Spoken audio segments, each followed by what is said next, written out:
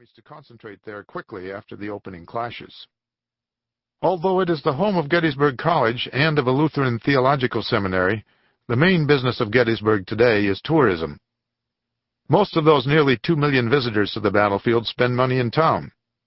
Many tourist services flourish, from restaurants and motels to shops selling every kind of trinket and relic, from ghost tours and a wax museum to bookstores and picture galleries. Some of these businesses are cheek by jowl with the National Military Park, which includes more than 4,000 acres on which most of the fighting took place during those first 3 days of July 1863.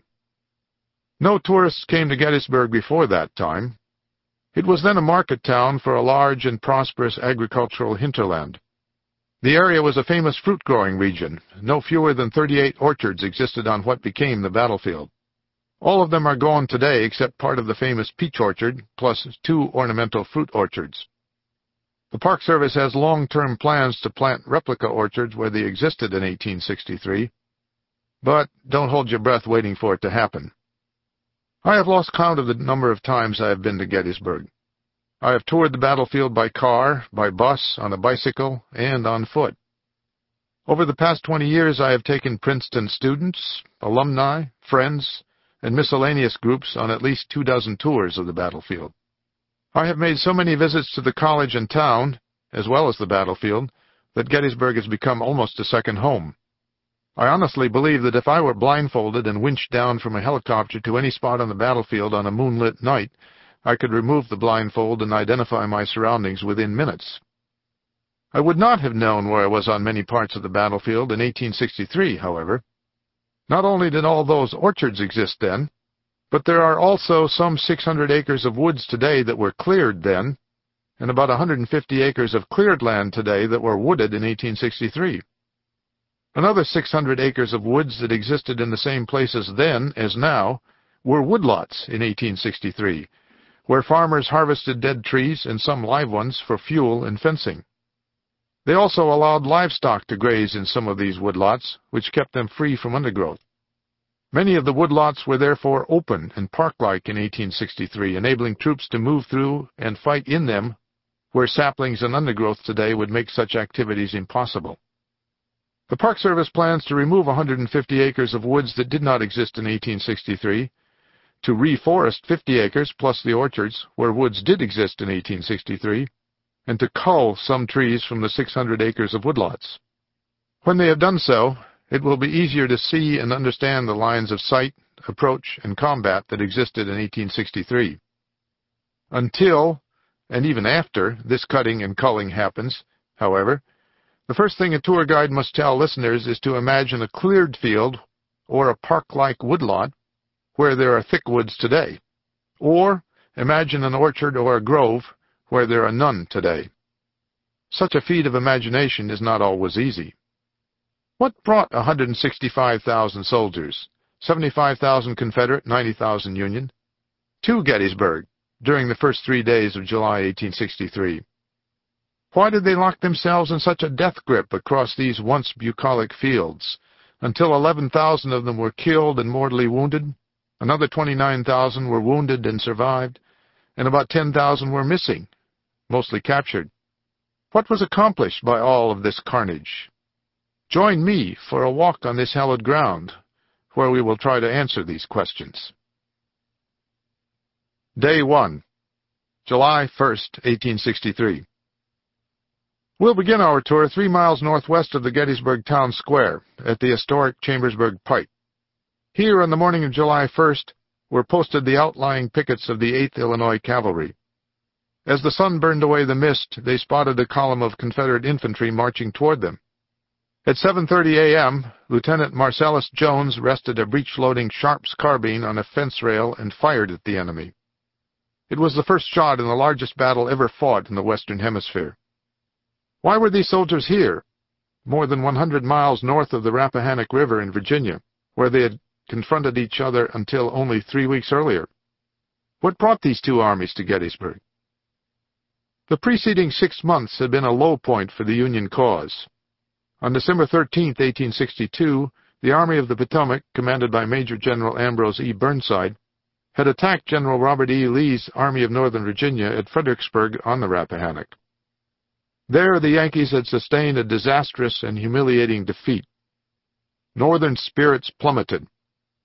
The people have borne, silently and grimly, imbecility, treachery, failure, privation, loss of friends, editorialized the leading Northern magazine, Harper's Weekly. But they cannot be expected to suffer that such massacres as this at Fredericksburg shall be repeated. When Lincoln heard the news of Fredericksburg, he said, "If there is a worse place than hell, I am in it." Things would get worse for the North before they got better. At the end of April, a new commander of the Army of the Potomac, Major General Joseph Hooker, launched an offensive at the crossroads hostelry of Chancellorsville, a few miles west of Fredericksburg. After getting in the enemy's rear and gaining a tactical advantage, however, Hooker lost his nerve and yielded the initiative to Lee. The ensuing Battle of Chancellorsville, May 1st through 5th, 1863, marked Lee's most brilliant achievement. Facing greatly superior numbers, he divided his army 3 times in a series of flank and frontal attacks that bewildered Hooker. Although Lee's ablest subordinate, Lieutenant General Stonewall Jackson, was wounded by friendly fire on May 2nd, the Army of Northern Virginia went on to inflict another humiliating defeat on the enemy. Jackson's death from pneumonia, which set in after his wounding, on May 10th, tempered the joy in the South produced by Chancellorsville. Nevertheless, confidence abounded that one more Confederate victory in this theater would offset Union successes in Mississippi and win Confederate independence. Lee decided to carry the war into Pennsylvania in a bid to conquer a peace on Northern soil. To the Confederate government in Richmond, Lee presented the dazzling prospect that an invasion of Pennsylvania would remove the enemy threat on the Rappahannock, take the armies out of war-ravaged Virginia, and enable the Confederates to supply themselves from the rich Pennsylvania countryside, and relieve the pressure on Confederate armies in the West by compelling Union forces there to send reinforcements to the east. Lee's plan might also strengthen Northern peace Democrats, so-called Copperheads, in their arguments for an armistice and peace negotiations, discredit Lincoln and his war policies, including the Emancipation Proclamation issued 5 months earlier, encourage European diplomatic recognition of the Confederacy, and perhaps even capture Harrisburg or Baltimore and hold the city hostage for a ceasefire and negotiations. Confederate President Jefferson Davis told Lee to go ahead. In the post-Chancellorsville aura of invincibility, anything seemed possible for the Army of Northern Virginia. "There never were such men in an army before," wrote Lee in June 1863 as his troops started north. "They will go anywhere and do anything if properly led." After Jackson's death, Lee had reorganized the Army from 2 corps under Jackson and Lieutenant General James Longstreet into 3 corps of 3 divisions each, commanded by Longstreet, A.P. Hill, and Richard Ewell, who got most of Jackson's old corps. Major General Jeb Stuart commanded the Army's Cavalry Corps.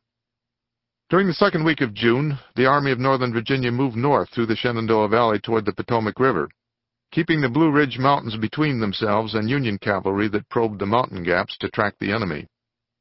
The Northern cavalry gave a good account of itself for almost the first time in this theater, especially at the Battle of Brandy Station near Culpeper, Virginia, on June 9th. Some of the best fighting in these cavalry actions was done by a Union division under Brigadier General John Buford, a native of Kentucky whose cousin was a brigadier general in the Confederate Army. Jeb Stuart's Confederate horsemen had been surprised and roughly handled at Brandy Station. Stuart's ego may have been bruised by the criticism this affair provoked in the South. After Brandy Station, he was determined to dispel criticism and live up to his reputation by performing some new, bold, and dramatic deed. 2 weeks later, an opportunity arose. After screening the Confederate infantry's advance northward by defending the Blue Ridge passes from probing Union horsemen, Stuart got permission from Lee to move into Pennsylvania east of the Blue Ridge South Mountain Range, provided he always remained in contact with the infantry through couriers and was capable of rejoining the main body at any time. This Stuart failed to do. Taking his 3 best brigades, he allowed the northward slogging Union Army to separate him from the Army of Northern Virginia for a full week, depriving Lee of his cavalry eyes at a crucial time. That is why the first contact on July 1st at the site of the first shot marker occurred between Union cavalry and Confederate infantry advancing without the usual cavalry screen and scouts to determine the enemy's position and strength. Nevertheless, the hot days of late June seemed to signify the pinnacle of Confederate success. Ewell's corps, in advance, had bowled over and captured most of a 4,000-man Union force blocking their way at Winchester, Virginia, and had crossed the Potomac into Maryland and Pennsylvania.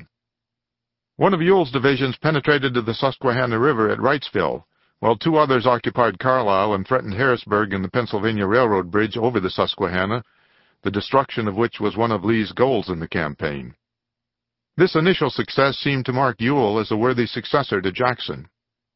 While Ewell's divisions were threatening Harrisburg and Wrightsville on June 28th, Lee, with the rest of the army, was at Chambersburg, 25 miles northwest of Gettysburg.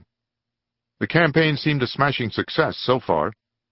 The invaders stripped the countryside and towns of all the cattle, horses, shoes, and food they could find. All that remained was to find the Army of the Potomac and whip it. Despite the troubling absence of Stuart, which left him without accurate intelligence about the enemy's whereabouts, Lee exuded confidence. According to one of his subordinates, Lee said that when he located the Army of the Potomac, "I shall throw an overwhelming force on their advance, crush it, follow up the success, drive one corps back on another, and by successive repulses and surprises create a panic and virtually destroy the army. Then the war will be over, and we shall achieve the recognition of our independence." This turned out to be the pride that goeth before a fall. The Army of the Potomac was coming, with more speed and elan than Lee realized. That army had a new commander. When the Confederates entered Pennsylvania, Lincoln saw an opportunity as well as a threat. An opportunity to cut off and cripple the enemy far from his home base. The President told Secretary of the Navy Gideon Welles that, "We cannot help beating them if we have the man."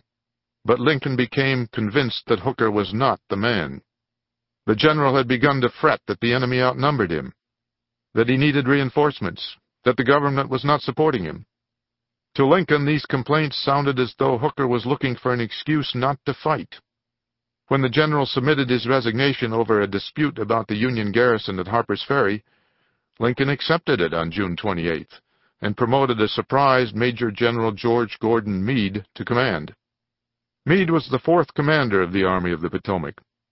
His tactical skills, including the effective use of terrain and reserves, would play a large part in the coming battle. As the Army of the Potomac moved north to confront the invaders, its morale rose with the latitude. Civilians in western Maryland and southern Pennsylvania cheered them, in contrast to the hostile curses they were accustomed to hearing in Virginia. These soldiers had been toughened to a flinty self-reliance in earlier campaigns under bumbling leaders. "They have something of the English bulldog in them," wrote a Massachusetts officer.